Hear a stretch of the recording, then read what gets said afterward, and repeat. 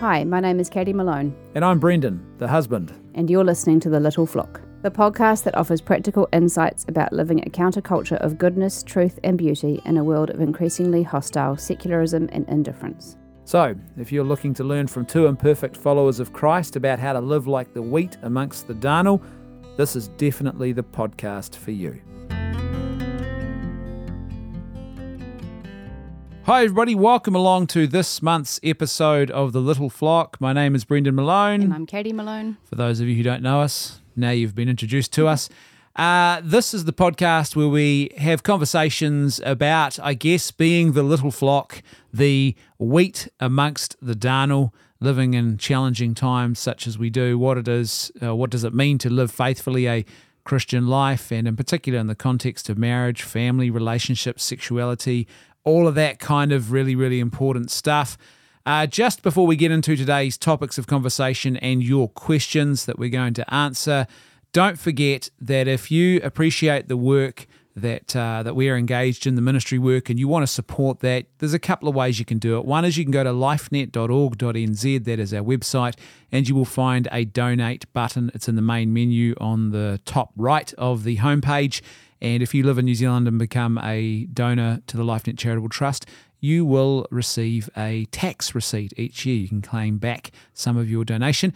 The other option is to go to patreon.com/leftfootmedia. And if you contribute $5 or more per month, you will get access to a whole lot of exclusive patrons-only content. And that includes several hours each week of commentary on current affairs and political stuff and things like that. So there's quite a few benefits to doing that if you want to do that. And we're actually, Katie, about to move to a new members only section on the website. So we're actually going to offer that a slightly different way going forward. But for now, that's the way to do it. And last but not least, I should say this, if you want to send us your questions or topics you'd like us to talk about, anything at all, we will consider, we will discuss. And you can do that by going to lifenet.org.nz, and you will see very clearly there's an option for the Little Flock podcast, and you can click on the button on the homepage there and fill in the form and send us your, send us your details. Don't do that. Send us your questions and topics, and we will do our best to answer them. And you can do that, by the way, totally anonymously, so don't feel that Definitely you don't send your details. Yeah, don't. Just send your Visa card, your bank account details, things like that. You know, what was your first car? Mother's maiden name? Yeah. What's your favourite password? If you were going to use a password for your bank account, what would it be? Things like that. No. So lifenet.org.nz, and please send us your questions, and we will do our best to answer them. Katie, you've been away. I have, yeah. My brain is now in the same time zone as my body, so that's nice. You went to Europa. You're like, that's amazing. You're very very cultured. Well, I always was, babe. Yeah. You knew that when you met me. I married up. Did I tell you that time I was in a school giving a presentation, and I always do an intro, and part of my intro is to show a photograph and my family, and I showed the photograph of you and me together, and these girls in the front row went, "Whoa, you're really punching up, aren't you, mister?" So, yeah, okay, I am. I feel like that should have happened more than once, to be fair. Oh, so funny, man. So very funny. Yeah, but you've been away to Europe. How was that? That was great, yeah, full on. Yeah. Europe is buzzing. Don't need to really tell you anything different. It's taken off. Big time, eh? Yeah. Post-COVID blip or whatever you want to call it, but it's tourism's definitely getting back on its feet, which is good to see. I was meanwhile back here with because you took the twins with you. Mm-hmm. My two 13-year-olds. Your parents, who are just awesome, generously shouted the trip. It had been on hold since COVID. Yeah. And so finally you got to do it. And I was back here with, so you took the twins and I was back here with the other three kids. And I thought that it was going to just be this long, drawn-out, man, when's she coming home? Counting down the night. Yeah. When is she calendar back? And a red ribbon. Yeah. I really did think it was going to be like that. It wasn't. It just flew by. No, it wasn't. It wasn't like, man, I could actually do this without it. It was nothing like that. It was just so busy because I have a new appreciation for the workload that mum's put into the family home, because I was trying to work and also do mum stuff that you do and dad stuff. And also we went away, actually. I had to do some work. I spoke at a youth camp down south at one point, so we went away, and it was just amazing. The time, I can't recall, and I'm really serious about this, I can't recall a time where a single month has just flown by so quickly. Yeah. I feel the same. One of the girls said to me this morning, "It doesn't feel like Tuesday, Mum," and I said, "Doesn't feel like May." No, yeah, it's crazy, isn't it? Apart from the weather being. We're gonna talk. Yeah, I know the weather's been amazing here, but we shouldn't say that because it's about to turn to custard. It's very Kiwi of us to talk about the weather.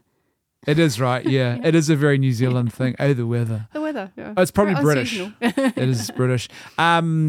The coronation of the king happened as well. Yep. You watched some of that, eh? I did accidentally. Yeah, didn't mean to stay up, but I did. I was flicking back and forth, and I happened to just flick back just as the crown was lowered onto his head. I was like, got the important bit.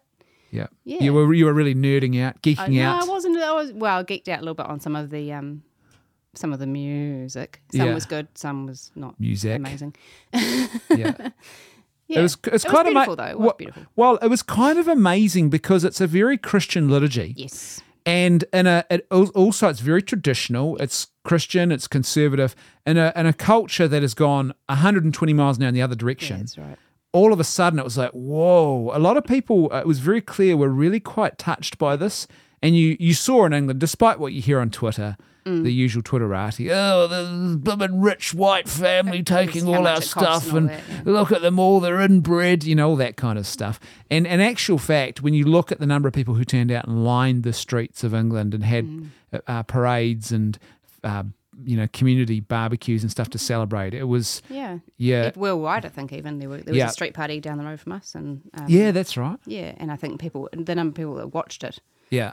Worldwide was pretty impressive. It's quite amazing, I think it really, it was a moment where tradition and restfulness and festival actually met head on, smashed into a culture of self-gratification and speed and busyness and noise, and it was, everything about this was the opposite, it was. That's right. Yeah. One interesting piece of commentary I saw, and I thought this was worthy of talking about, was I saw a Catholic priest who had mentioned this, that he watched the whole thing and he enjoyed it, but he said there was a moment where the Archbishop of Canterbury was, it kept happening. He was doing like the various blessings and crowning and all the rest of it, and his vestments would slip down his arms, and he said you could see that he was wearing a watch.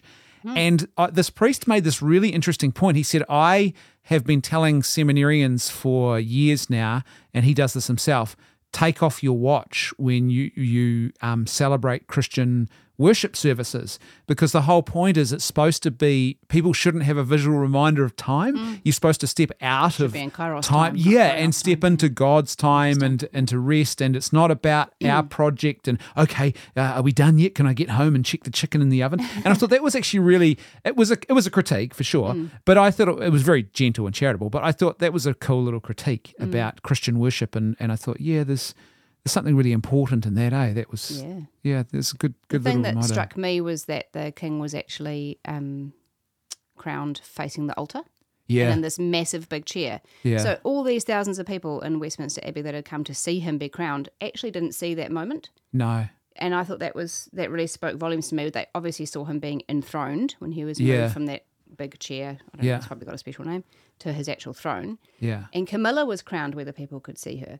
But King Charles, you actually couldn't see that moment, and it was that, to me, spoke volumes about what the purpose of being a king is. And I thought the Archbishop's sermon on that was also spot on. Yeah, about a king is crowned to serve.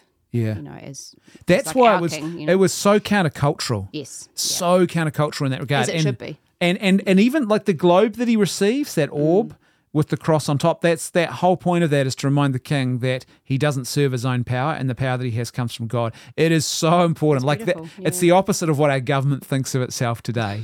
It really is. And that other moment where they bring in the screens. Yeah, for the anointing. It's hidden, it's done in secret. When Elizabeth was anointed, the cameras shut off. They turned the cameras away for it. But this time they brought in the screens.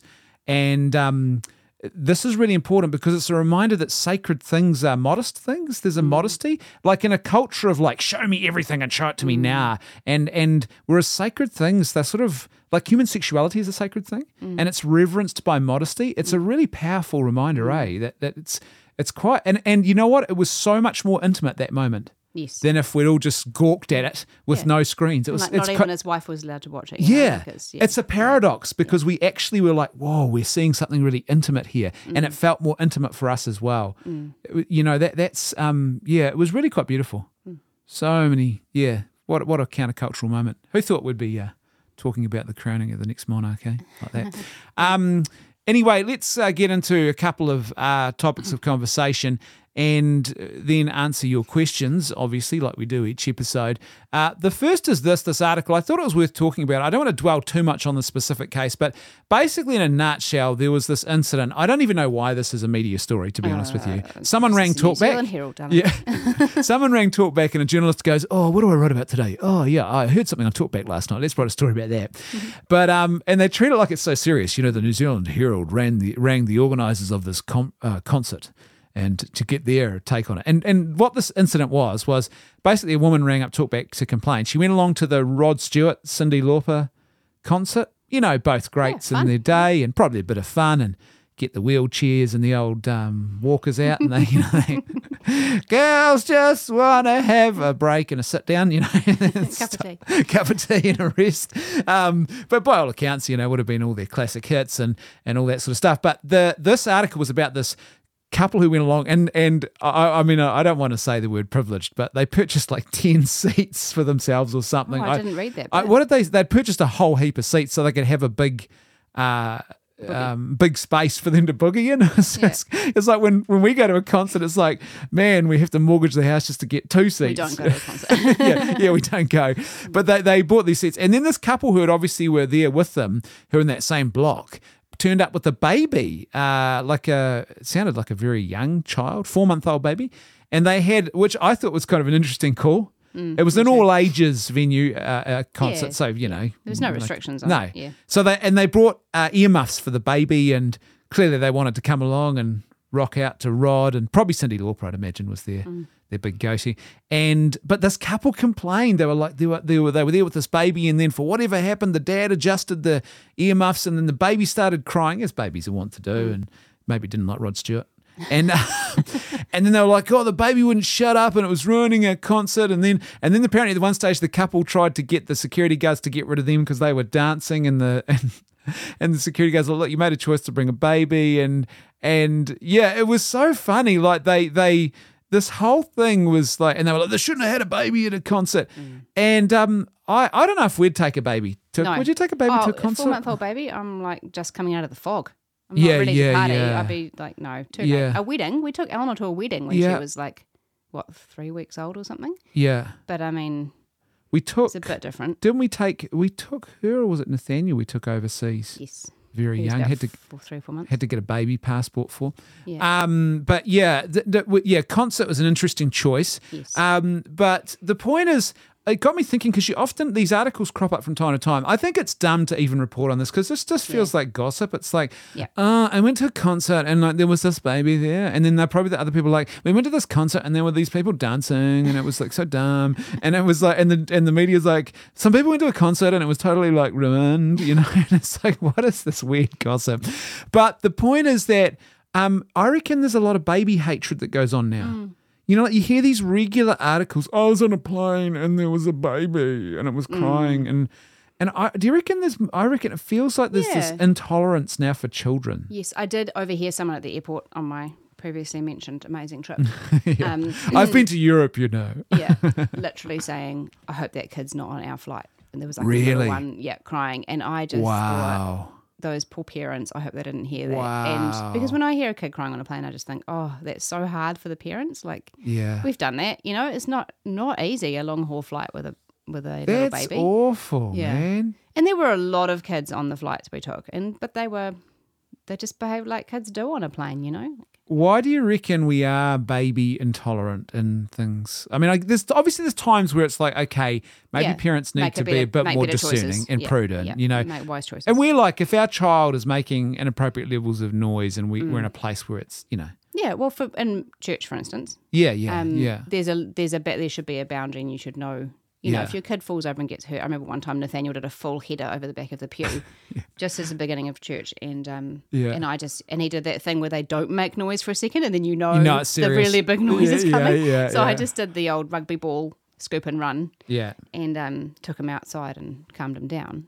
So you've got to know what's okay noise and what's not. I mean, I can happily be in church with kids making kid noise, and I just think, not my circus, not my monkeys. I'm privileged to be here now with kids that generally don't make a racket or can listen when I ask them to be quiet. Oh, it's funny. I've become more tolerant since having kids. Yeah. I think that's a big part of it. A culture that doesn't have enough children and doesn't value family and children having kids is intolerant of them, and they see them as an annoyance. And I saw actually a couple of different adverts have popped up for some reason in my social media feeds, people critiquing these things for advertising contraceptives, and the adverts are like, one of them was a PlayStation that had been scrawled all over by a kid, and it was like, well, you could have avoided this if you'd just had this condom. And I was like, what a childish, insane level of selfishness. Like my PlayStation, I'm a 45-year-old man and my PlayStation got drawn on. It's like, this is, it's like, dude, you're a 45-year-old man I got a video game machine because I've got a son. Well, and, but also, is your PlayStation more important to you than your child? Yeah, well, that's it. Yeah. And it's like, there is an intolerance growing, and it's I find that I'm more tolerant now because we've had kids, and I really feel sorry. I fly a bit, and if I'm on a plane and I hear someone with a kid, and I know the ears, I know what what the things are. You know the sounds. Their ears are blocked, or they don't deal with pressure, and they're too young to know what's going on, and because we've been through all that. And I often feel for the parents, and I often wish I was seated close to that person so I could just say, hey, look, can I help you? Or it's all good, you're doing a good thing. Because remember that flight we had with that lady who was the New Zealand actress? I'm going to Google her name right now. Gloss. Look at this. Rebecca Gibney. No, TV series. Was it Elena Rogers? What's her name? Alona Rogers, that's it. Her, yes. Yeah, and she was that lady there. Yeah. She was sitting next to us on the flight, and we had the twins. This not bringing. Do you not remember? I believe you. So we had Alona Rogers. Poor Alona Rogers. If you remember the TV series Gloss, so she was in a few other things as well. I think an Australian series as well, and famous Kiwi actress. And she was sitting right next to us, and we were in the other two seats, and we got the twins, and they were babies, and I was a bit like, oh man, because two babies. Yeah, you can't just eat. Double the noise. You can't just breastfeed them. No, on the plane. and it's a noise fest, and they weren't overly loud actually, but we just sort of little moments, right? And she said to us afterwards when the plane landed, and she was like, "Good on you," and she actually just gave a gentle encouragement and congratulations about having the kids and traveling, and well done you. Oh. And I remember that. I still remember that. And it wasn't simply because it was Alona Rogers. It was because someone had actually said, you know what? It's like, it's not giving you permission, but it's like, it's actually good that you're here. It's not it's not an inconvenience. It's not a bad thing. Yeah. And I think we should all take that opportunity when it arises. Absolutely. I've done it in church a few times for people, and one lady actually cried when I did that. And I think that reminded me how important it is to actually remind people. Yeah. This is what funny enough, this is what a pro-life, pro-family culture sounds like. A bit noisy. It's noisy. Yeah. A pro-life, pro-family church should be noisy. Yeah. Yeah, and so, that was funny though. I go to the old Rod Stewart concert, there's a baby there. Yeah, but I think the thing is too that we do, we're sort of weirdly upset about little things now too. Yeah. Like having kids helps with that. Yeah. Because you learn not to sweat the small stuff because they, like you walk in and they've drawn all over your walls. Or stolen your pillowcases, I think, this morning. Yeah, but that was today's moment. It's funny, and it never ends, eh? This is the thing I was thinking about. Nothing's precious. Well, I often feel a little bit guilty because I think with this podcast, there's probably an expectation for some people, you guys are like experts, and it's like, we're really not. And you never get on top of it. No. You never do. And just when you think you've mastered one stage of parenting, another child goes through it and they're slightly different. Yep. or something happens that blows it out of the water, and all of your amazing learning and plans gets completely upended. And it's just you never. We've got so much parenting still ahead of us too. Like we're Yep. nowhere near done. No. Yep. And I often feel guilty about in this podcast, in a sense that we're people on that journey with you, by the way, listeners. Yep. So that's don't ever forget. Anybody who basically presents themselves as being an expert in this area, run away, run away. They are. They're not telling the truth. The truthful ones are the ones who tell you how challenging and demanding it is to be. I think the people that have written books that we would respect, and that have parented children and are still parenting children, even they would acknowledge that doesn't mean your children are going to turn out perfect, for want of a better word. They're not. No. It doesn't guarantee success. I think it's. Remember, Christopher Luxon got in trouble with the complaining, the peanut gallery. Like to throw rotten veggies at everyone, and they were complaining about that interview he gave where he talked about the stages of parenting. And it's a very basic trite sort of thing, and at this stage you're a police officer, and this stage you're a counsellor, and I think it's based on some Christian guy in the States who just talked about it like that. And it's we all know what he means. Yeah. But there is a certain truth. It's not the whole truth, that's for sure. It's more complex. Yeah. But there is a certain truth to that. And like I realise now with my eldest daughter, who's just turned 16, which is just an amazing thing because I feel old now. But I don't feel old. I feel like I'm an immature old man, But you're only young once, but you can be immature forever. Yeah, that's right. I'm really living that truth.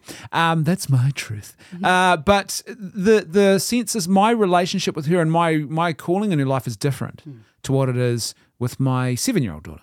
Very different, and the role sort of changes, and it's I think it's important to recognize all things to all men, all children. All children.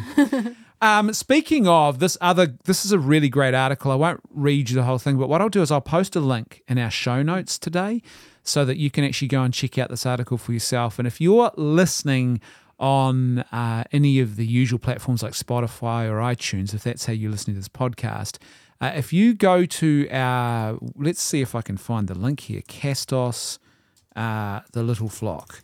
This is terrible, isn't it? Googling as we go.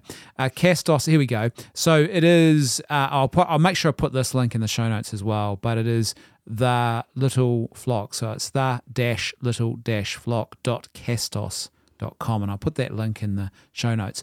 But if you, actually, how do I do that? If I put it in the show notes, you might not see it still. You're sounding very fancy. This is terrible. Right, so here, let me give you the address. the-little dash, and it's not the underscore, it's the dash. So it's the middle hyphen. Yeah, hyphen. Yeah, the-little-flock.castos, castos.com. That takes you to our Little Flock podcast page on our podcast platform, and you just click on an episode and you see the full show notes. And so that I'll make sure that we put a link to this article there if you're on one of those platforms where you can't see the links in your show notes. So some of them don't give you the full notes when they publish the podcast. That's a very roundabout way of saying that this is a really good article, and you should read it. We're not going to read the whole thing, but it was from focusonthefamily.com, and it's about the problem of what they call overwhelm. Is overwhelm hurting your marriage? I'd say, is overwhelm hurting your family? Because it could be, or even is overwhelm hurting your life? Let me read to you from this article. We're not going to read the whole thing. It's got some great tips in it. That's why we'd recommend checking out this article. It says, are you and your spouse, or even you without a spouse, living in overwhelm? We typically greet one another with, hi, how are you? The common response is predictable. Busy, keeping busy, as if being busy is the goal. That's a great point, eh? Absolutely. How often, I do that all the time. I've been really busy. As if it's like, and I know as a bloke, I really struggle with this. I tend to try and sort of prove my worth by... blokeliness. Well, it is. I think it's I don't know, mate. It's probably a people problem now, but it is a bloke problem in particular, I think. Look, guys, what have you been doing? Yeah, I'm doing stuff, so I'm valuable. You're a human doing, not a human being. Yeah. Support my ministry because my ministry is doing lots of stuff. Yeah. Or it's effective. It's like, yeah, but if you look at the ministry of Christ, the cross doesn't look very effective, does it? And one of his disciples has betrayed him, sold him for the cost of a slave. Another one has denied him 3 times. one's at the foot of the cross, the rest have run away. That doesn't look like effective ministry at that point, but it is the most effective thing that ever happened to humanity. That whole time when he took a nap in a boat while there was a storm as well. Yeah, it is. So but lazy. And now that's not an excuse to be like, well, our families are disarray and we don't do anything, and so we're being really like with Jesus. No. There's obviously a balance here, but it's true though. Busyness is and productivity is in actual fact, it is loving that should be the goal. Anyway, let me carry on with the article. When I moved to the country, the elderly farmer across the road asked, "When do you sit out?" It's a very American I think thing. you have to say it like, when do you sit out? When do you sit out? When you go and sit Yes. out on a porch with those Cletus. That's when I learned that in the Midwest, couples sit on their porch in the evening, watch the Canadian geese against the sunset, and wave to the occasional neighbour who passes by. Husband and wife touch base over a glass of lemonade. A nice cool drink of lemonade on the back Iced tea. porch.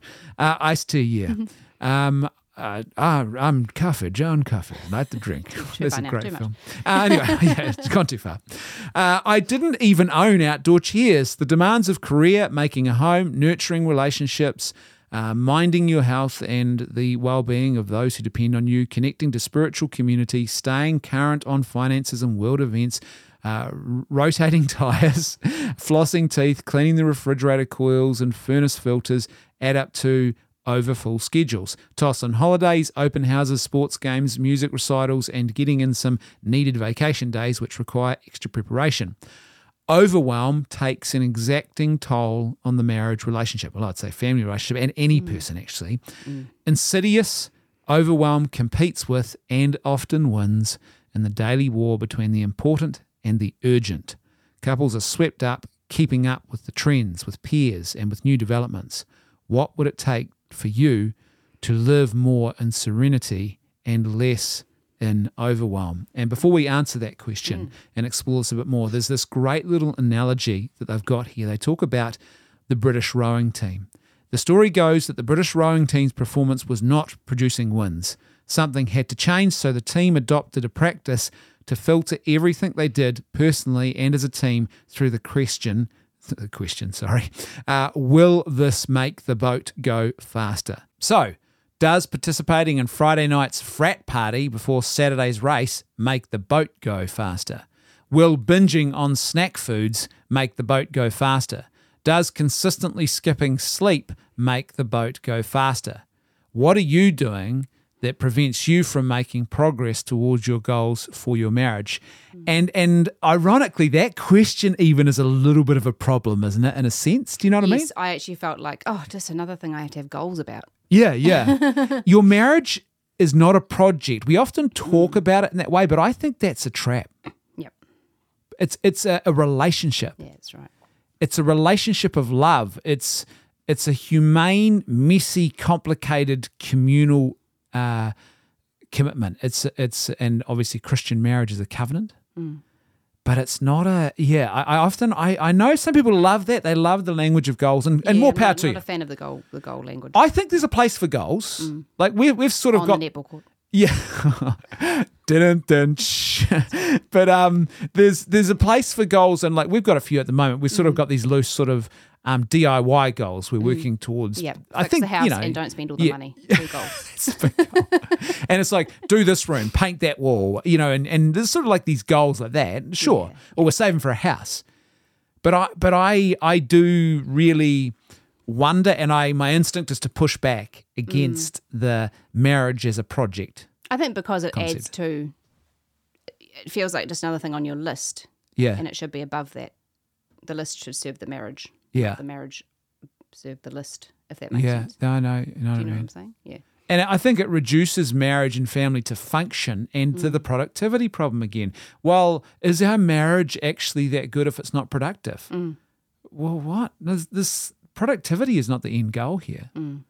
It is to be more like Christ. And that means to love more faithfully and more fully and to actually to quote unquote function well in a marriage is to love well, right? It's and it might be. I mean, there's a place for goals though. Then we're not. Yeah.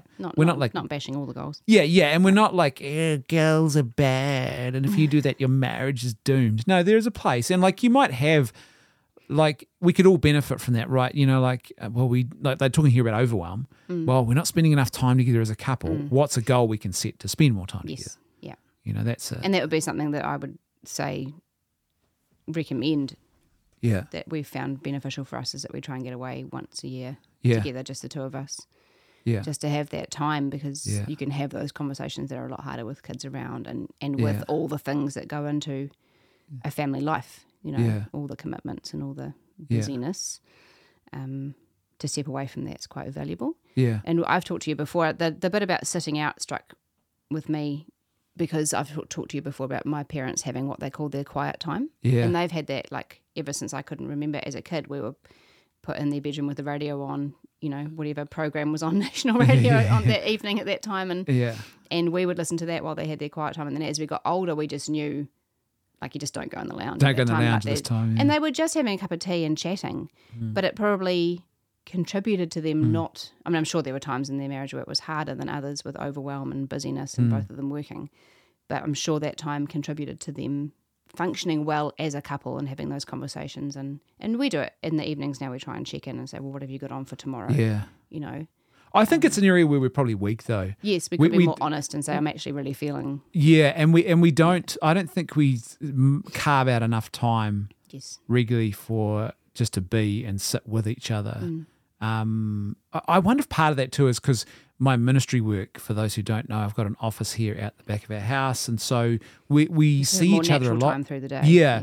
And it's not that, but what I've realized is there is also that need, like especially in the age of Netflix and devices, and it's like, often you'll sit down and watch something that I'm not watching, and I'll watch something else, or I'll go and do some work or whatever, and so you can be from, like, I guess once upon a time you would have all just sat in the lounge together and done something, and someone might have read a paper, or someone might have listened to the news or watched a show, or you might have watched TV together, or we're very individualistic now. Our technology allows us to be more so. And I think, that is a challenge, It's because I think one of the things I'm becoming conscious of is that you can, and it's really important that when you have children, you give your life and your love to your children in a very profound call of self-giving. It's the greatest school of love, but very challenging. It's a beautiful cross. But what that means is I think couples can get into a dangerous pattern whereby they don't make time to actually just regularly be with each other, and they're giving all of themselves individually to their children, which is a very good thing. But those two things combined means once the kids get old enough and then they leave home, I'm not surprised to discover some marriages fall over at that point, or they forget how to be just the two of them together. Yeah, and I think that really is important to consider in a marriage. But I feel too that I reckon we're struggling with overwhelm, if I'm honest at the moment, because I feel what's happened is that there's so many demands now, and ironically, it's through the kids and the schools and the social this and sports that, and it just feels like I now long for those 2-week school holiday breaks. Yeah, where it's a bit less relentless. Where it's like, there's no thing to go to each night, and everyone's taking a break. One of my friends said to me yesterday, I wouldn't mind if I had COVID right now. I could do 7 days without not having to leave the house, Yeah. But there's something in that, like not that lockdown was my favourite time, but I do have fond memories of that less pressure. Yeah. The feeling of less pressure to be, to do, to go. Yeah. Yes. Overwhelm, in that, isn't there? Overwhelm is evil, I think. Yes. Because if you think about the reality of our lives, the Christian understanding is that they are a moment of preparation for an eternity with God. And what is that eternity with God? Well, we will rest in eternity, and we will festival. We will celebrate, and we will be at rest in God. So rest is our eternal home and our eternal destination. So rest now is a really important preparation for that. And what happens? We live in a culture now that it's just everything's busy. So if you're not sleeping, you're busy. And if you're not busy, you distract yourself with a device or a thing that distracts you. And there's no contemplation, there's no deepness, there's no rest, there's no peace often. There's no quiet. No quiet. It's a very noisy world. Yeah, and even the things that are sold to us as good and empowering are actually ultimately are not. So they're all about the extreme busyness and reducing the human experience to function. So it's like, oh, yes, mums, you can go and be in the workforce and get a job, and that's empowerment. But ultimately what that's really about is creating more workers and more consumers for the market it's never sleeping, never ending. We have Sunday trading. We now want all of our holidays gone, so we can consume, and be consumed. And it's sold to us as empowerment, but it's just total overwhelm, and it's so destructive. Yes. Yeah, I had a conversation with a friend towards the end of last year, and she said, I don't actually know how we're supposed to do everything we're supposed to do in a day. Like, how are we supposed to fit in cooking healthy meals, exercising, working was on the top of the list, to be honest. But we are expected to fit in a lot of things into our day. Yeah. And then you get to the end of the day and you say, well, I didn't have time to sit down. No. Well, that's not right. No, there's something it's wrong dysfunctional. In that. Yeah, and especially if you don't have time to sit down and pray, have that quiet time with the Lord, which, in my opinion, is one of the only ways you can cope with the pace of life. I've noticed quite often the only time I get to myself throughout the day is actually in the car. Mm. Now, if I've got the kids in the car, it's pretty noisy. Yeah. So once they're out of the car, the instinct is to put the radio on. But I've noticed that I've stopped doing that as much, or I'll turn it off more, because that sometimes is the only chance I get in the day, especially at the beginning of my day, to actually really be and sit with the Lord. Yeah. And just have a conversation with him.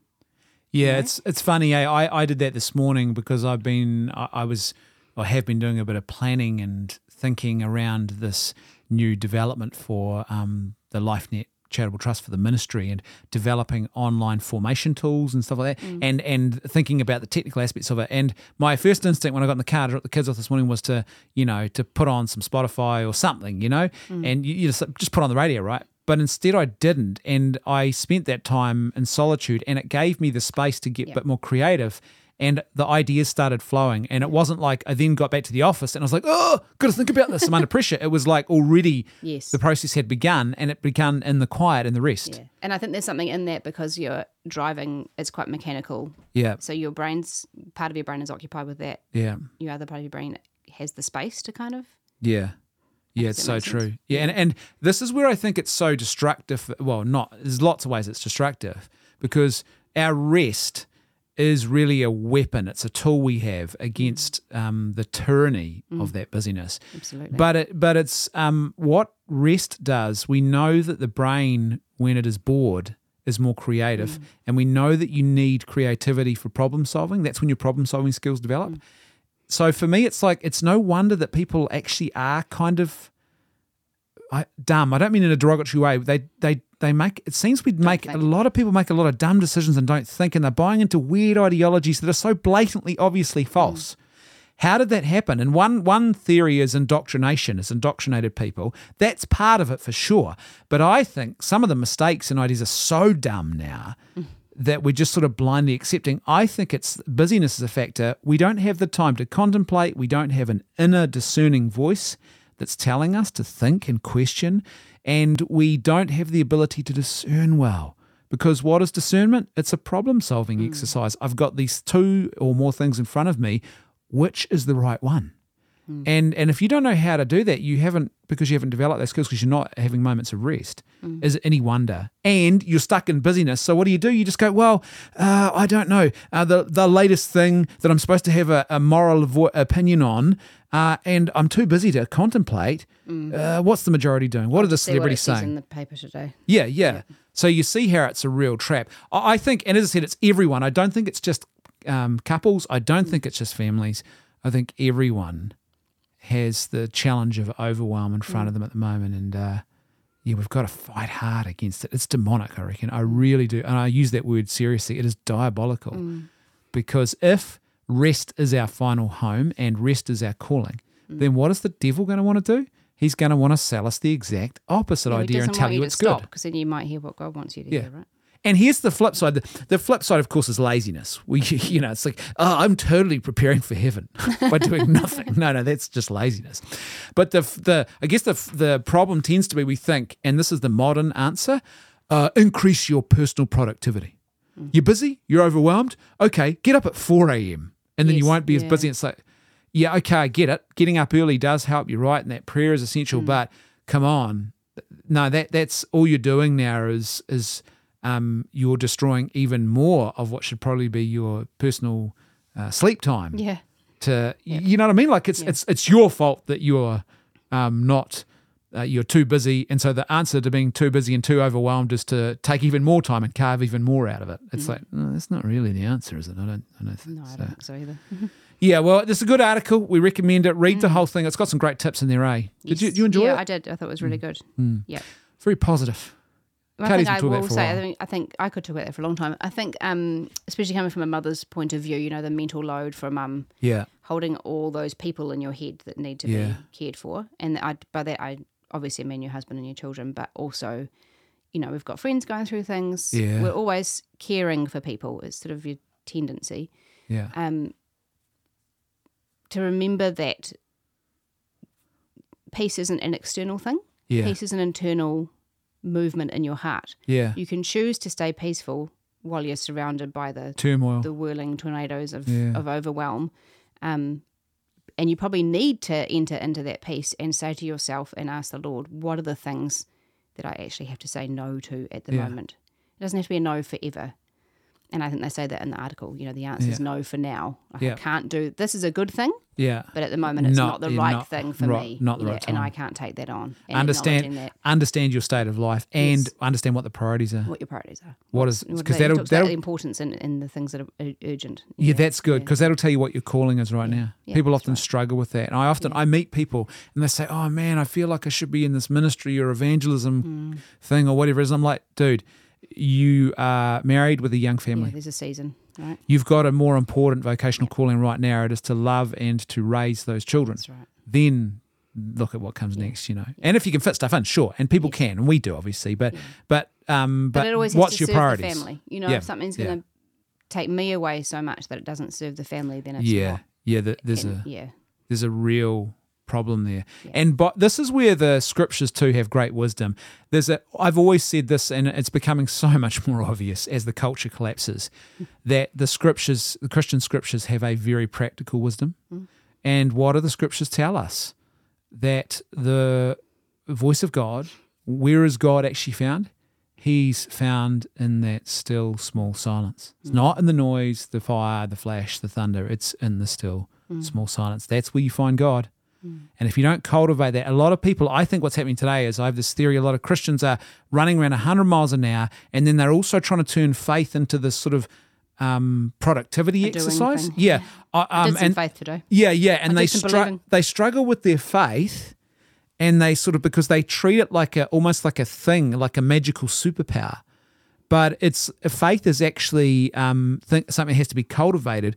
The object of our faith is Jesus. We have to nurture and cultivate that, reading the scriptures, learning and growing and maturing. And what happens? We discover our faith grows when we do that. And you need time to do that. And you need rest, you need quiet, you need stillness to do that. You can't just jam that into a million other things each day and then go, oh, my faith is really struggling. Yeah, it's because your faith is compartmentalized. It's not your whole person. It's just another box that you tick each day. That's right. A friend of mine said to me a year or two ago something that a priest, I think, had told her. He said, reading is not praying. Yes, read the scriptures, but that doesn't mean you've prayed. Yeah, it's a good thing, but you've still got to pray. Yeah, great. You've still got to actually converse. Yeah, we might look at that in a future episode, how to pray well, because I think that's important, really, really important.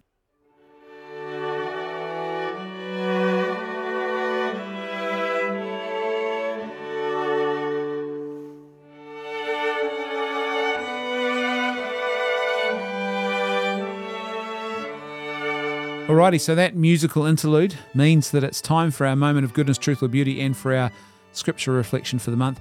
Katie, would you like to go first? What's your moment of goodness, truth, or beauty? Well, I mean, obviously I saw lots of things that were of course. I went to Europe, I saw some things. I saw some beautiful art. I saw some really awful art as well, which made me think the beautiful art was more beautiful. Wow, yeah, awesome. Amazing. It's everywhere, contemporary art.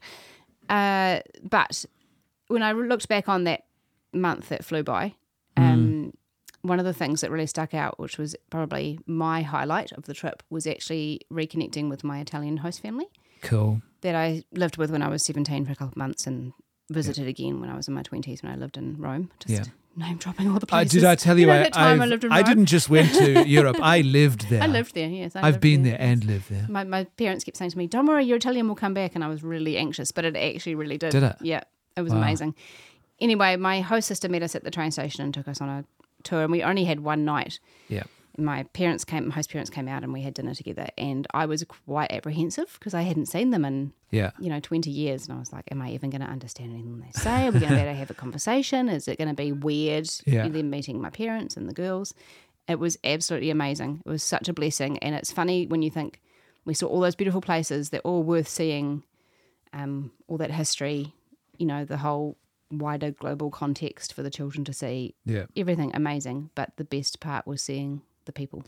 Yeah, well, that's awesome, right? That's a reminder that community, it's not about the thing you do or see, it's about the communal and the relational. Yeah. Gosh, that's awesome. Well, I had a moment of goodness, truth or beauty planned that was actually from a song that I was introduced to, but I decided I wouldn't do that. I'll save that for next month. It's a really beautiful song, by the way, and we'll talk about it next month, but because something else really dawned on me the other day, actually, after I'd written some notes for this show, and that was our eldest daughter, as I mentioned, turned 16. And I was reflecting on the gift of her life, and it's what a blessing. And there's something also about the fact that I'm now the father of a young woman who's a teenager. It's like it's beyond doubt now. I think you hit 16 and it's like beyond doubt. And it's someone reminded me yesterday, the driving lessons come next, and they do. And it's like one thing that really struck me is potentially we've only got another couple of summers at home with her. Yep. It's part of me sad, but there's a beautiful sadness in that because it's also her. What I'm really looking forward to is seeing her grow into the vocation and calling that God has for her as she steps out. And there's something, it's hard because it is also sad. There's a sadness and it is a bittersweet thing. But I was just reflecting on her life and just the maturity of. I was looking at some photos the other day of her and through different stages and ages, and even the changes that have happened in her life in the last 3 years, and how it really is amazing. She is now just this amazing young woman, and even a couple of years ago, she was still a girl, child. And it's amazing to see. There's something very beautiful in that. It is, like I said, it's bittersweet though, because Daddy's little girl is growing up. But she also, one thing that really hit me was, and I often remind her of this, is that it really hit home to me again on her birthday, was the fact that she was the one who made me a dad. Like, all of our kids are cool and we love all of them equally, but she was the first, and she was the one who, when they brought her out to me after she was born to hold, that she was the one who changed my life forever. The others added to that, and beautifully so. But when I held her in my arms and I just looked at her and I cried like a baby, and she's a baby and she's not even crying. She's probably thinking, what the heck is going on here? Put me back in. But I'm holding her and I just know everything in my life has changed. I will never be the same again. And that was her. That was and she's now 16. Yeah, crazy, eh? And it was also a kind of a challenging reminder. Time flies. It speeds. That's the sound of rain outside. Rain on the laundry. No. But time just, 100 miles an hour. And I can't believe she's 16. Amazing, eh? Right, scripture reflection for the month. Katie. Is it me again? Doth give us your wisdom. Did you reflect on any scriptures when you were in Europe? Oh, this was not one from Europe. But this is something, it kind of ties back to what I was talking about before, but and I think I've mentioned this before as well. Been reflecting a lot on how everybody's made in the image of God. And everybody's created by God. Yeah. And being in Europe, like I remember being on a train that was absolutely a chocker and just being like, literally all of these people were made by God. Kind of being a little bit taken aback by that. But I was reading a reflection yesterday from a woman I follow on the Facebook and the Insta. Is she a mum blogger? Yeah, yes, she is, but she's hilarious also. She's her blogger name is I've forgotten it now. Honest Toddler or something like that. Oh yeah. So I think she's actually some kind of like Messianic Jew, or like she brings Judaism into her Christianity, and she's recently converted or come back to her faith in the last couple of years. But she just writes some beautiful stuff. And she was talking about a reflection she was having with the book of Ezekiel, and how there was this whole passage about everything was in the likeness of such and such, and how she was talking about trying to describe God is impossible because everything's in the likeness, and you can't actually. You just have to say it's a little bit like this, it's a little bit like that, but it's actually more. Did you know that was actually, just can I interrupt you? I shouldn't probably, but I will. That was actually a hugely important moment in Christendom and a very important debate. And sadly, I think we slipped away from it in the modern West. And Thomas Aquinas was really big on this point, that even the language we use to describe God, it's imperfect. So when we talk about him as like a being, it doesn't mean what we are as a being. And we need to recognize that and have the humility to recognize that in actual fact we can't, even though we think we do, our language still can't comprehend who God is. And sadly, there was another way of thinking. It was like, no, we can. Our language can explain these things. And it was a really important point. So that's interesting to hear that. Yeah. And then she went on to talk about how that made her think about how humans are made in the image and likeness of God and how beautiful that is and what an honour. And she finished with the just a little bit from Psalm 139, which is one of my favourites, which we actually had at our wedding. We did. Which says the bit about, you created my inmost being. You knit me together in my mother's womb. I praise you because I am fearfully and wonderfully made. Your works are wonderful. I know that full well.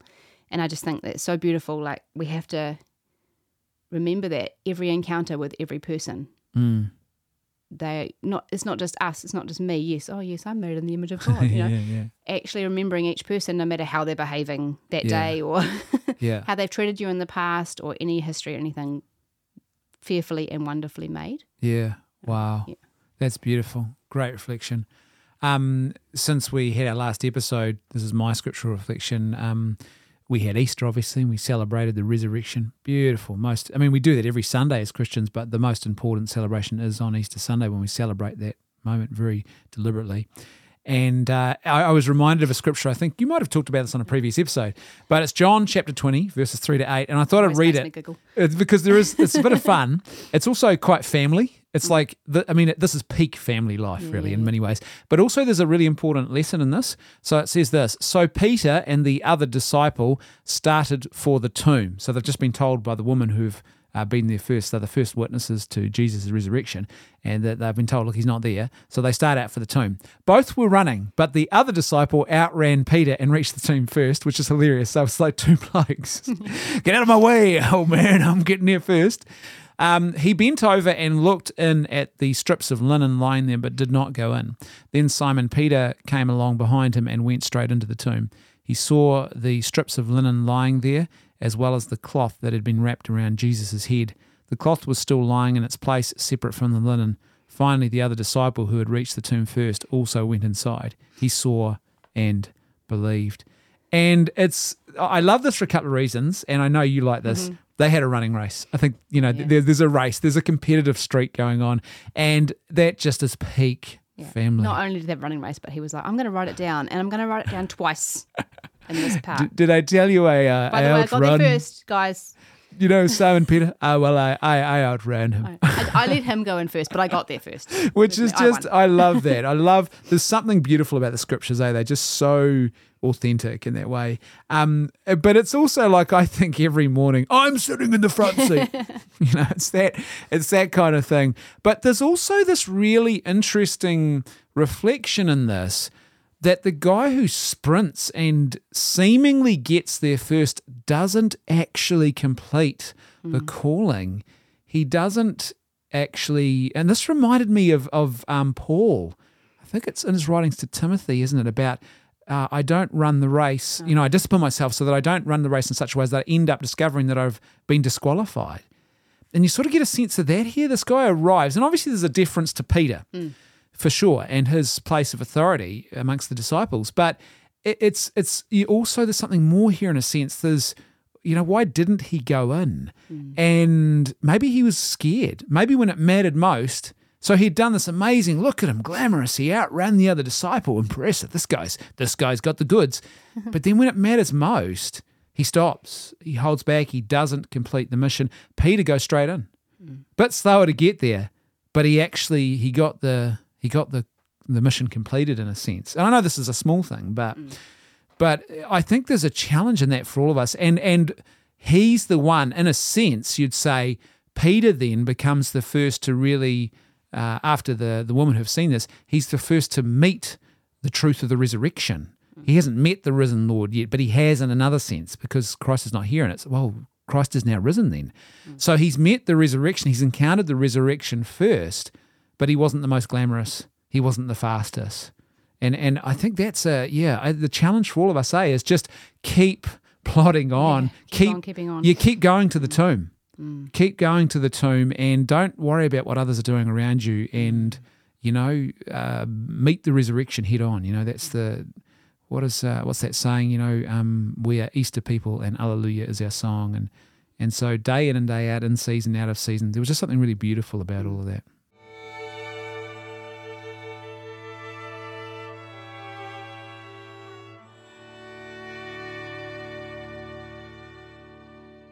Rightio, so that was our moment of goodness, truth and beauty for this month's episode. And now we're going to get on to your listener questions. And we've got 3 really great questions today, Katie. The first is this: how can you remain true to your faith when you are around atheists and agnostics? And I think this is a challenge for anybody. If you're in a workplace now, and I think it's probably getting worse too, right? Because as the culture falls into a state of decline, it has collapsed. And as that collapse becomes more pronounced, a lot less is known about our heritage and our Christian patrimony.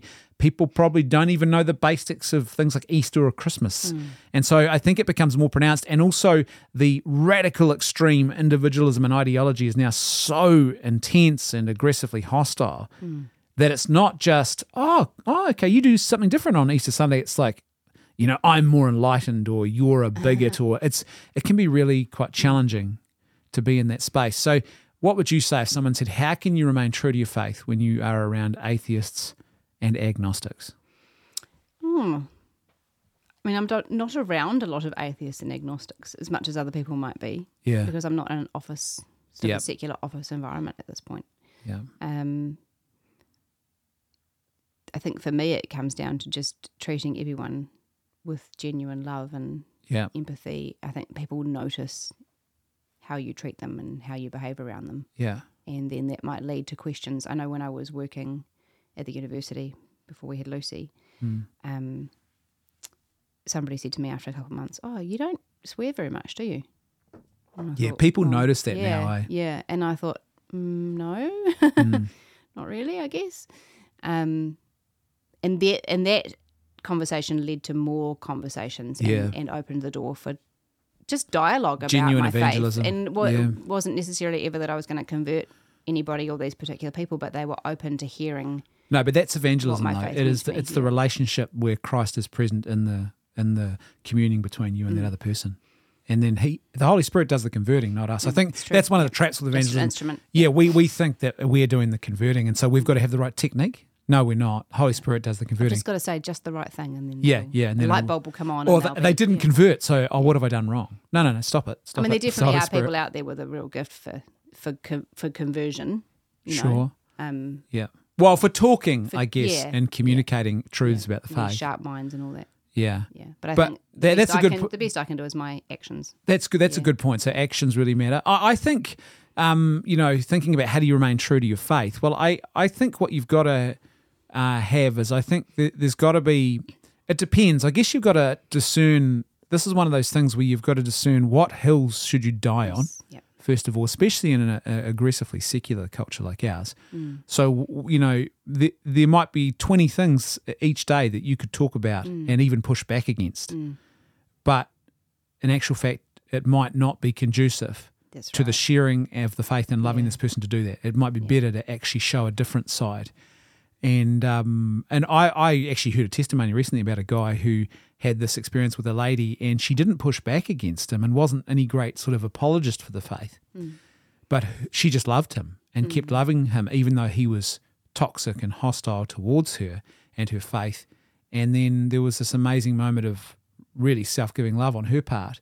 And she left this particular workplace and she thanked him for how he had helped her to grow more in her faith, and that he was brought to tears, and that changed him. Yeah.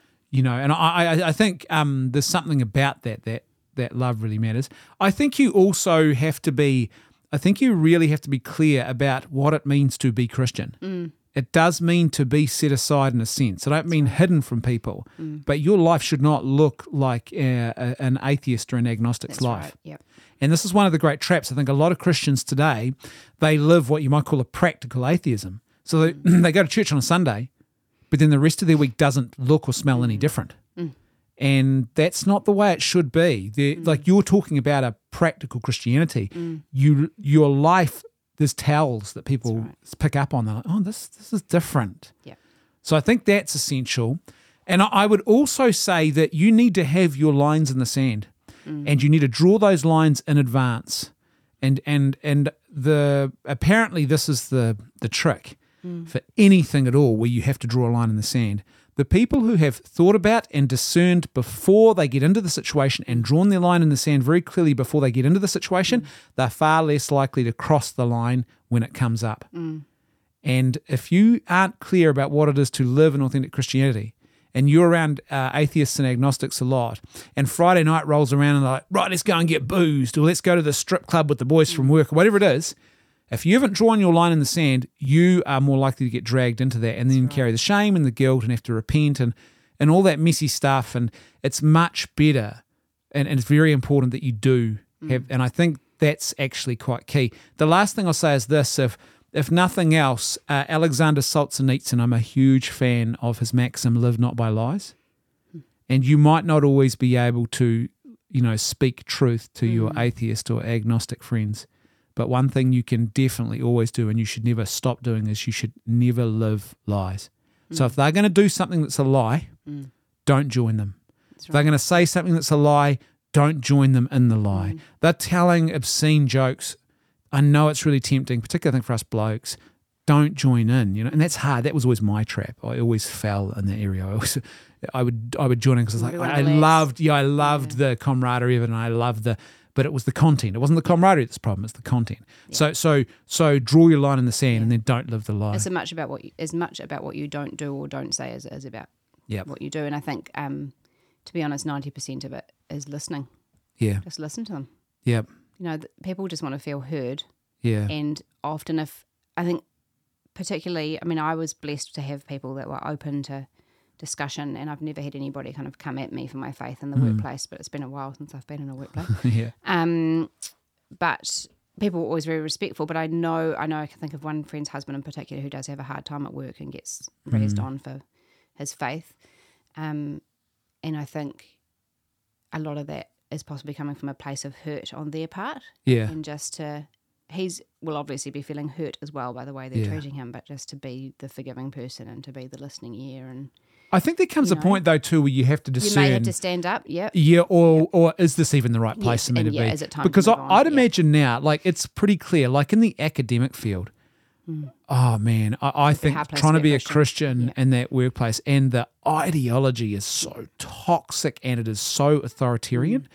And there might have to be a point at which you say, look, this is actually ruining my marriage, my family life, my personal well-being. I'm constantly in a state of toxicity. I knew someone actually who was working for the church who left for that very reason. They were working in I won't name it, but they were working in a Catholic diocesan office in ministry, but they felt the toxicity of it, and they felt because they were constantly struggling each day with a lot of people around them who weren't really living an authentic faith. So this is not even, it's almost like they're faith agnostics, rather than atheists and agnostics. But the situation was so challenging for this person that they found their faith was they were constantly being cynical and being, they were almost like this person was described almost like being at war with their fellow Christians because of this, and they decided no, this was not right, and they left, and that was the right decision. Sometimes it's the right call to actually say, well, maybe this is not where I should be, but that's a whole nother discernment. Kettle of fish, which brings me to question number 2, and this is a small one. How do you discipline your children? Wow. Yes. Katie, how do you discipline your children? Oh, your children? I'll tell you about my when children. They're your children is when they need discipline. yeah, that's it. Hey, it's so funny, your man. son. Yeah, we're doing a lot of that. I have to say we're doing a lot of that at the moment. It's like you come down the hallway and you're like, oh, your son, go and deal with it. And then I'm 5 minutes later, your son, you go and deal with it. Like it's hilarious. We're just like constantly trading, swapping in and out, subbing in and out for the discipline role. What was different depending on the ages, stages, and behaviours? Right? Yeah. So that's the first thing. There's not a template. Yeah. There's not a formula one size fits it's all. Family to family. Yeah. No judgment for any. Unless you're beating them up, then it might be a little bit. Yeah. That's not discipline, though, is it? Because discipline, we should define that. Discipline is the act of loving correction. And if you're beating the snot out of your kids. Yeah. No. Are you loving them? No. That's right. No, I disagree with that. Yeah. It's a good first step to ask. Yeah. Yeah. But there might be moments of physical discipline, but if you're beating children, that is clearly not loving. Yeah. The main way we discipline at the moment is by saying, you won't get game time on Thursday. Yeah. And that seems to work quite well for Nathaniel and Eleanor. Yeah. Because our children, we try not to have screens. Yeah. Most days of the school days of the week. Yeah. But on Thursday, if they've done all their homework, they're allowed a certain amount of screen time. Yeah. Screen game time. Yeah.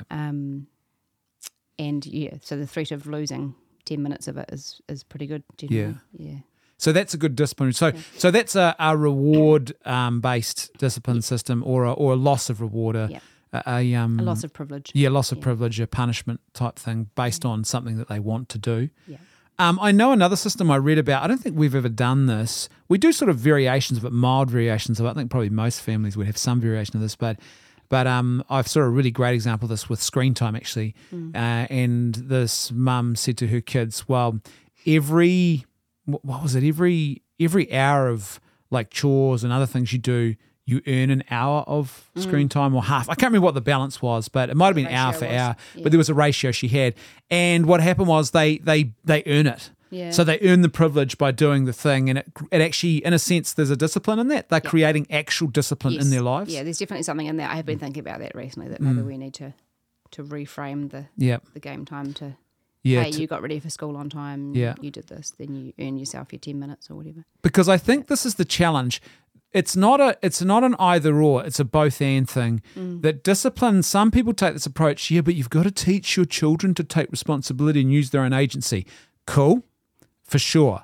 But also children are children and agency is something that it's not a matter of formation. It's just a foreign concept because they're not mature enough for that really yet. And you need to be the prison warden or the police officer. So it's a bit of both and. So I think what you need to do is you start, when they're younger, the tendency is you have to take probably a firmer hand, but you must always couple that, and we've always done this, with trying to, every time we do that, give them the opposite, which is, well, what should you have done or what should you be doing? Yes. We used to have 3 questions we'd ask, and I can't remember any of them now. Should you have done that? Yeah. Was that the loving thing to do often? There's variations of it, but we do. How could you have acted differently? Yep. Yeah. Or handled what should you do next time? Or what are you going to do next time this happens? But that was back when we used the thinking step a lot more than we do. It was always a winner. So discipline often develops. Each child is different. Yeah. Each situation is different, each family, like you've said. If you've got a child with, for example, autism, the way that you deal with that is very different. Or ADHD. Or they're not going to respond to the same thing. So you just got to take all that into account. We use we don't on our older ones, but when our kids were younger and it was a necessity, there is physical discipline. Has to play a role sometimes for the safety of the child, and so that's a factor. But I think you have to. I think in some ways you have to get creative, but in other ways it's not rocket science. And we've tried to make it rocket science in the modern world. It's like, have you read this book, 50 different tips for how to discipline your kids properly, and the latest psychological trend has got to be applied. But humans are humans. And I think this is where conservatism is such a beautiful thing, because conservatism teaches you to learn from the wisdom that's come before and to really attach your wagon to that.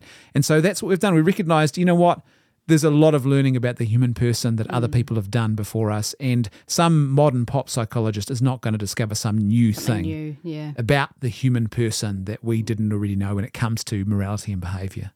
And in fact, whenever people try and sell it that way, often it's because they're selling an ideology that doesn't. And what does an ideology do? Well, an ideology takes an idea and tries to make reality fit the idea instead of starting with reality. Christianity starts with reality and what is real and goes more deeply into the mystery.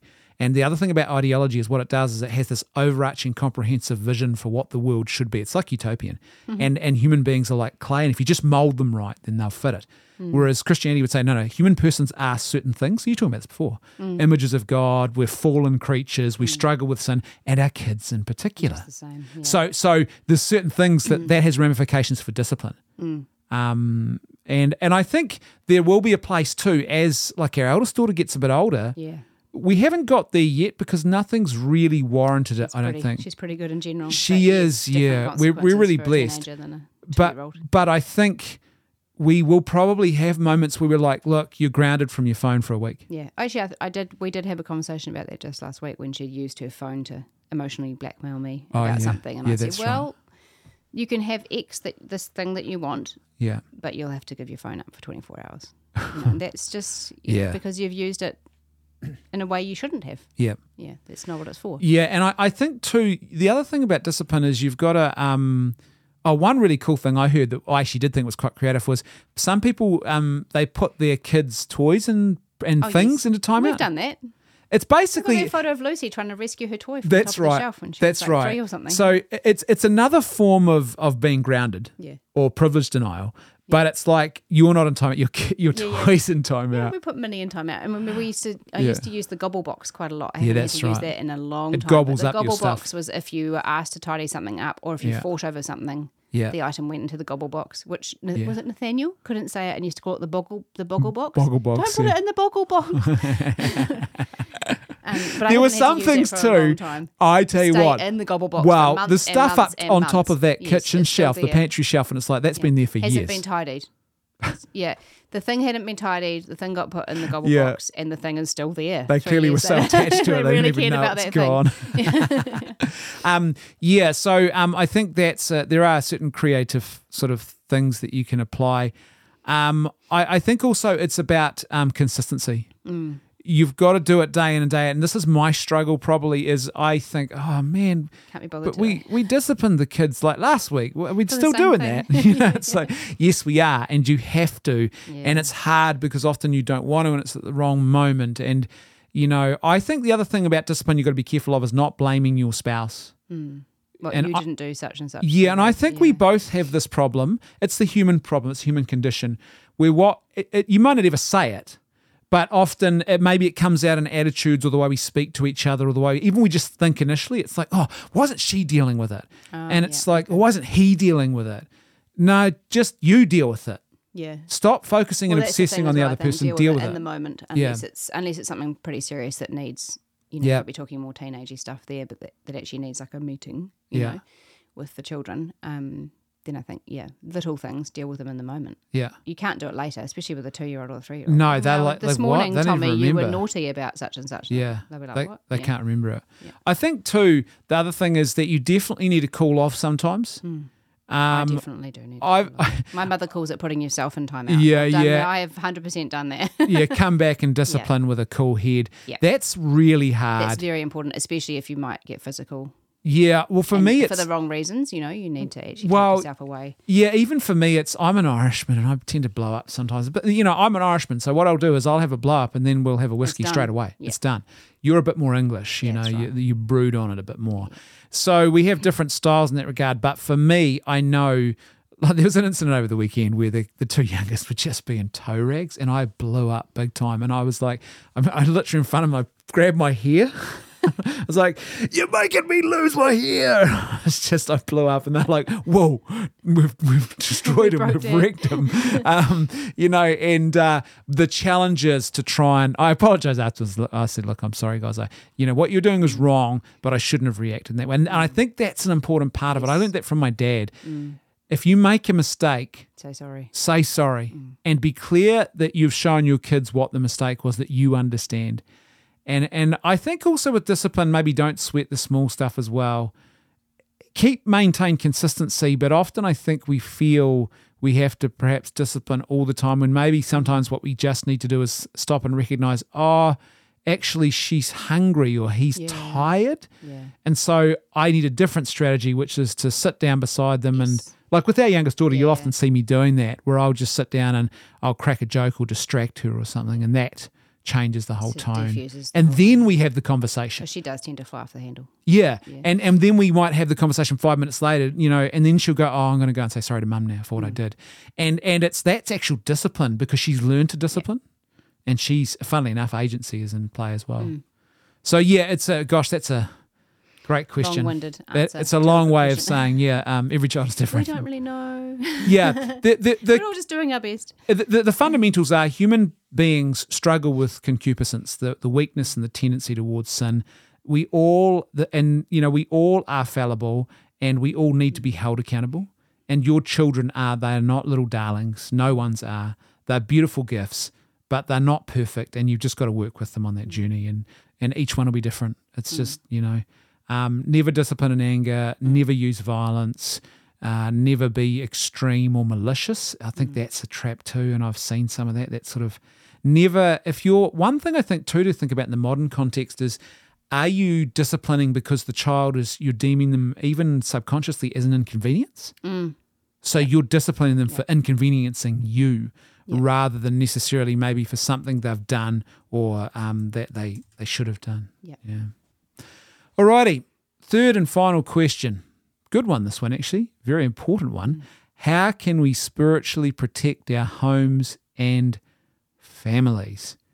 And we should probably start by saying different faith traditions. So not everyone listening is a Catholic or an Anglican or a evangelical. There's different Christian denominations are going to have different, prayer tools and things. Like for Catholics, there's the sacramentals, we would call them, are quite important. And, having, a crucifix in the home that's been blessed and having a minister of the church come with holy water and pray the prayers of blessing over your home. Things like that matter. But every family, regardless of what your Christian denomination is, definitely, I would say, get your church leadership in to bless your family home, or if not, do it yourselves.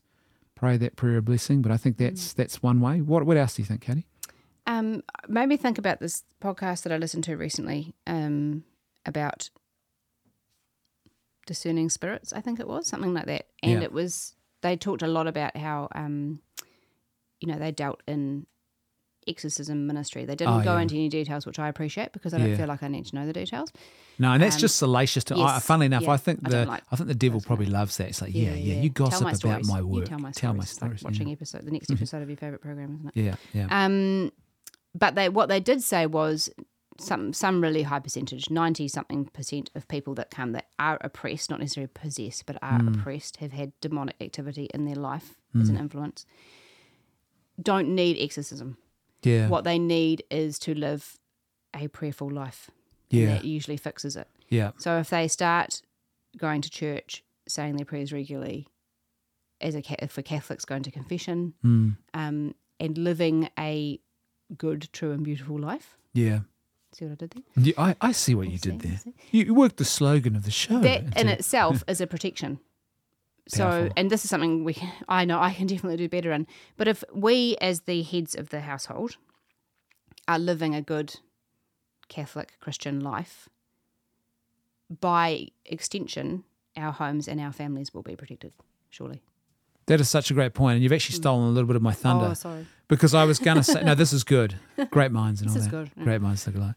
Great minds Google the same thing. No, great minds think alike. I think there's two elements to it. Spiritual warfare is a thing that is, I think, often underappreciated now, and you need it. Don't get into weird, kooky demons behind every tree stuff. I remember someone once sharing a testimony about, the devil was really working against me. I went to the supermarket and my favourite soup was out of stock, and the devil was really... It's like, no. No, but the devil did use your disappointment at that. Yeah, he did. And the devil made you think that he was behind the great soup. He likes to use our human frailties against us. The supergeddon, what would you call it? Supergeddon. But yeah. Superpocalypse. Heinzageddon, whatever you'd call it. Magpocalypse. But your don't start getting kooky about it, but spiritual warfare is important. I think it's becoming more undervalued and underrated, and that's why, look, I've got no doubt about this in my mind. It's absolutely true. There is a lot more evil happening in the world. There really is. It is undeniable, I think, and particularly in the Christian West in particular, which had a more strong social stability. It was never perfect, but you can see that definitely things are changing and have changed in ways that are not good. There's a lot more diabolical behavior and activity happening. So spiritual warfare matters. That really, really matters. And we need to have it, I think, as part of our regular. So family prayers, pray those prayers of spiritual protection. Pray that the blood of Christ would protect your home and your family. Pray for each other as spouses. Pray for your children. Pray that the angels would surround your family home. Get your family home blessed. All that kind of stuff. The second part of spiritual warfare, though, that often gets neglected is that in actual fact, and you've just mentioned this, your disciplines are warfare, your regular disciplines. That's right. It's not about the big battle you fight. You do. Yeah. And I mean, this is the old adage, what does Jesus say? If you cast a demon out of a house and leave it empty, what happens? 7 more come along and say, great, an empty home. But if you instead cast out that demon and then fill your home with, goodness, truth, and beauty, with Christ at the center. Sorry, there's regular prayer, there's regular disciplines, all of that stuff is happening. You celebrate the Christian festivals, you're reading the scriptures. I would say also make sure you get holy pictures and stuff and have a Bible on display somewhere in your home. The Word of God, put it there, reverence it, make it a centerpiece in your home somewhere. Make sure that when people walk into your home, they see at least one picture of Christ or something like that. And it just, those disciplines are actually, they're spiritual warfare because they're shaping us into the spiritual beings that we're called to be. And it also, what it means is that the diabolic and the diabolical doesn't have a foothold. It can't get a foothold because your life, your house is full. The demons come knocking and they're like, oh, this house is already full. Yeah.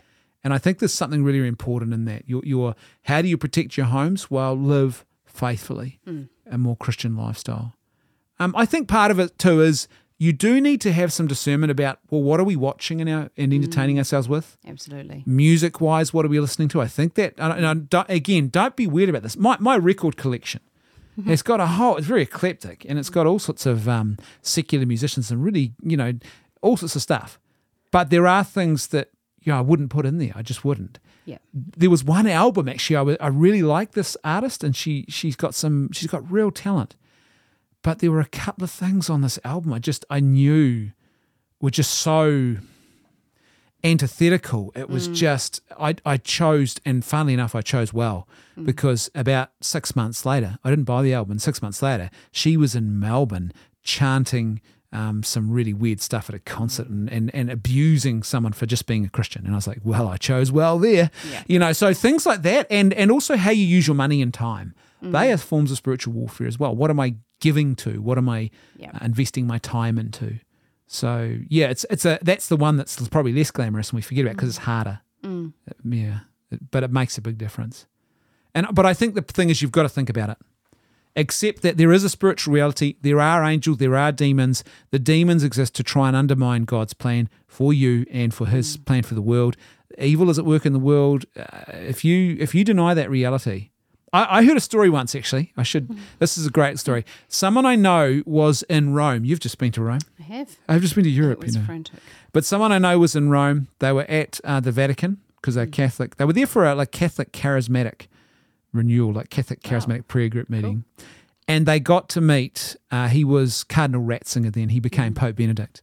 And Cardinal Ratzinger told them, someone in the group asked a question about, I don't know why they're asking the question, but what do you think about angels and demons or something like that? Are they real? And apparently his response that he gave was, they are absolutely real. I see them jumping out of offices and buildings around this place on a daily basis. And I was like, yeah, that's it. And I think we've got to recognize, just like grace builds on nature, that's a Christian theology, that God works with the natural to achieve his plans, and his grace builds on the natural. So if your natural life is out of order, don't expect to all of a sudden be this, I'm moving in a great spiritual way. No, if your life in the natural was a mess, God can work, but grace builds on that nature. You're going to be more effective in that. Even St. Paul had to be cast off his horse and have scales pulled from his eyes to do what he did, right? That's right. And so there is also, I think, in the diabolical, there is a counter to that, an opposite, that the diabolical will build on nature as well. Yes. And what that means is if in the natural there's confusion and there's a mess and there's aggression and anger, there's no doubt in my mind that I heard a story actually recently. Our parish priest told this story in a homily he gave just a few weeks back. A few weeks back. He was talking about a guy who had died actually, but he was in Christchurch here. He was actually involved in a lot of exorcism ministry. He was a layman, and he'd go into people's homes and pray prayers and stuff. And this priest asked him, he told him about this incident when he got into a home, and it was very clear that there was some diabolical issues. And he said, well, what do you do in that situation? And he told, this is our parish priest and the pastor of our congregation, and he said he always does the same thing. He sits down and puts the kettle on, they have a cup of tea. And he's like, that's the first thing you do. And he was sort of expecting some great eloquent that's the best thing to do in a crisis. But he was like, he thought it was going to be some, I return to the prayer of exorcism and, and I read the scripture and and then I put on my spiritual armor. He was expecting something of that ilk. That comes later. He said the first thing you do is you actually try and bring peace, because the demons hate peace. Grace builds on nature, diabolical things build on nature, or the lack of the corruption of nature. And so he said the first thing you do if you want demons to really be in a place of unease is to end the confusion, to end the violence, the noise, the chaos in a home, and bring peace into it and sit down and commune as images of God with each other. And I thought that's very profound, very profound. And that's a lesson for all of us. Righto, folks, that's this month's episode. Thank you so much for tuning in. Don't forget two important things. If you want to support the ministry work that we are doing, you can do that. Go to lifenet.co.nz or lifenet.org.nz. Either one will actually get you there. And go to the website, and on the top right, there's a donate button, and you can make a contribution. The bank account details are there. If you're in New Zealand and you want a tax receipt, you can get a tax receipt each year by doing that.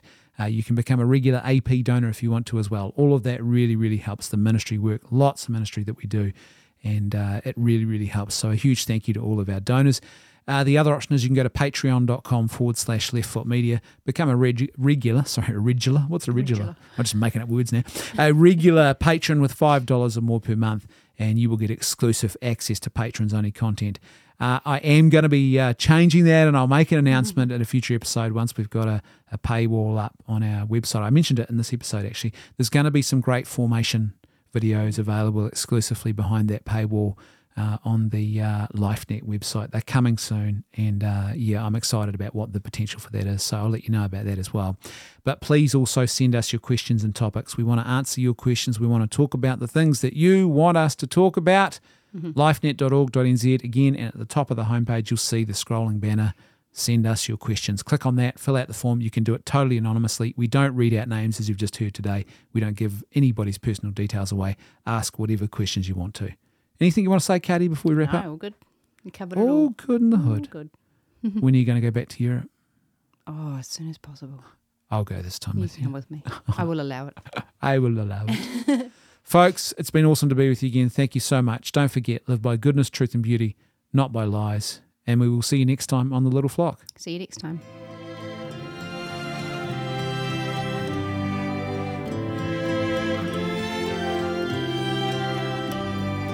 The Little Flock is a joint production of the LifeNet Charitable Trust and Left Foot Media. If you enjoyed this show, then please help us to ensure that more of this great content keeps getting made by becoming a patron of the show at patreon.com/leftfootmedia. Thanks for listening. See you next time on The Little Flock.